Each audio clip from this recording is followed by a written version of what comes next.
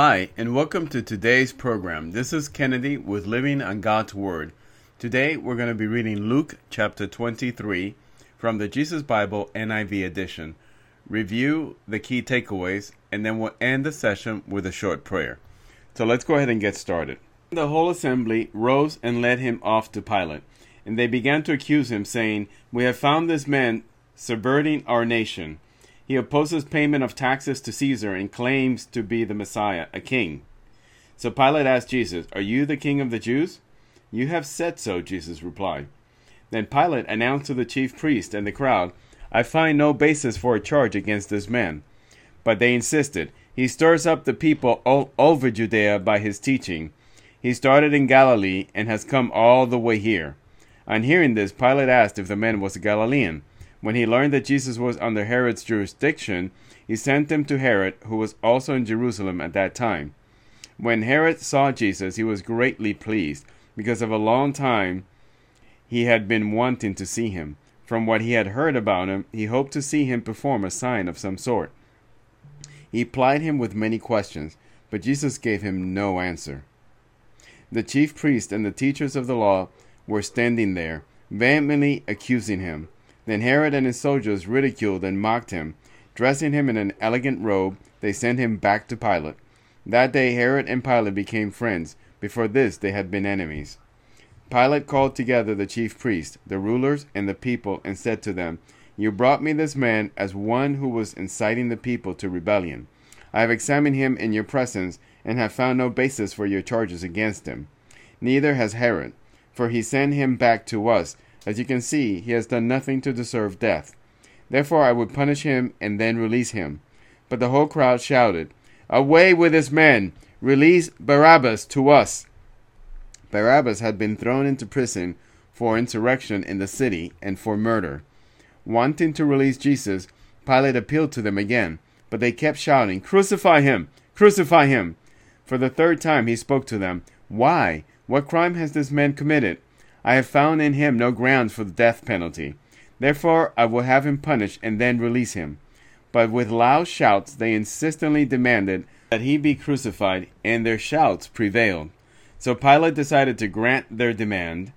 He released the man who had been thrown into prison for insurrection and murder, the one they asked for, and surrendered Jesus to their will. The crucifixion of Jesus. As the soldiers led him away, they seized Simon from Cyrene, who was on his way in from the country, and put the cross on him, and made him carry it behind Jesus. A large number of people followed him, including women who mourned and wailed for him. Jesus turned and said to them, "Daughters of Jerusalem, do not weep for me. Weep for yourselves and for your children. For the time will come when you will say, 'Blessed are the childless women, the wombs that never bore, and the breasts that never nursed.'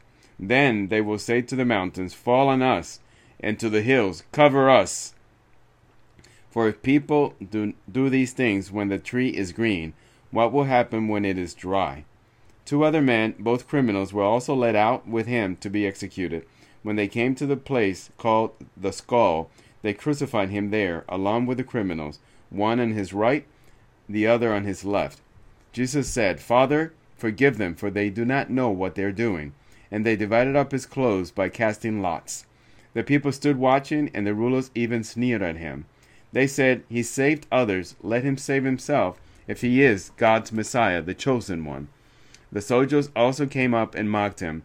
They offered him wine vinegar, and said, if you are the king of the Jews, save yourself." There was a written notice above him which read, "This is the king of the Jews." One of the criminals who hung there hurled insults at him. "Aren't you the Messiah? Save yourself and us." But the other criminal rebuked him. "Don't you fear God," he said, "since you are under the same sentence?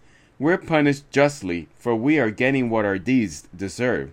But this man has done nothing wrong." Then he said, "Jesus, remember me when you come into your kingdom." Jesus answered him, "Truly I tell you, today you will be with me in paradise."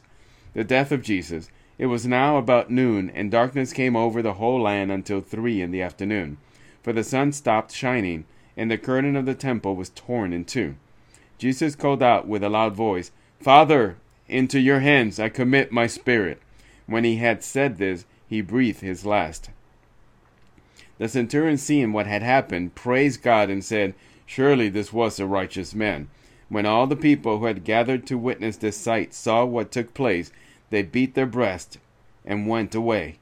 But all those who knew him, including women who had followed him from Galilee, stood at a distance watching these things.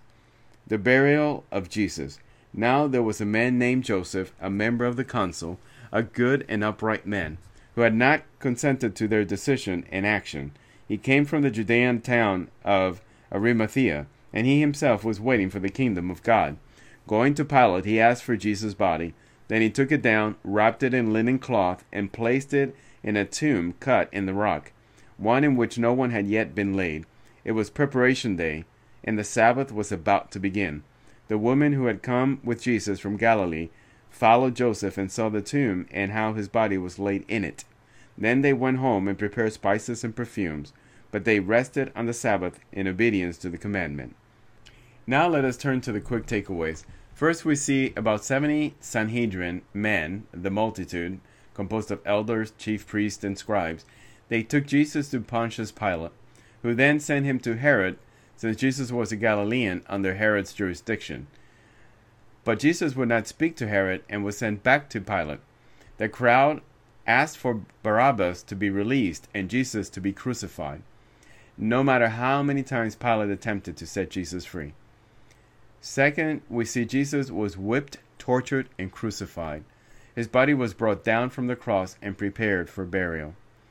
In summary, Jesus is taken by the Jewish people to the Roman authorities to have him crucified.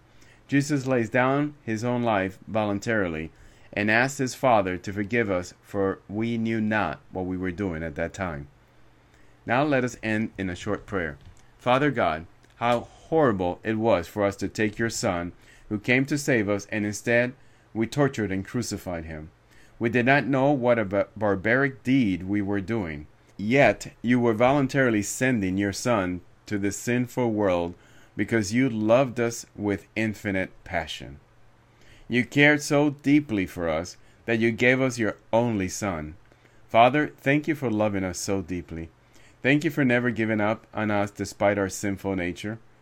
We are not worthy in the least of your love and your mercy and your forgiveness, but we are so happy that you have shown us grace.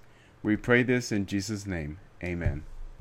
This concludes today's reading and interpretation of Luke chapter 23. We hope that you will join us again tomorrow. God bless you. This is Kennedy, your brother in Christ always.